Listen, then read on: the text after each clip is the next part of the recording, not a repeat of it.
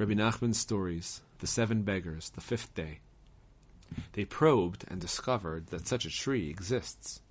They wanted to go to the tree, since near it there is a wonderful delight that is beyond all imagination. All birds and animals are there, and none harms the other. They all live in harmony and frolic together. So it must be an extraordinary delight to be near that tree. They then probed to discover which direction they must travel to reach the tree. A dispute arose regarding this, and none of them could come to a conclusion. Some said that they should head east, while others said that it was to the west. One determined that the tree must be in one place, while another said that it was elsewhere. Thus they could not decide which way to go to come to the tree.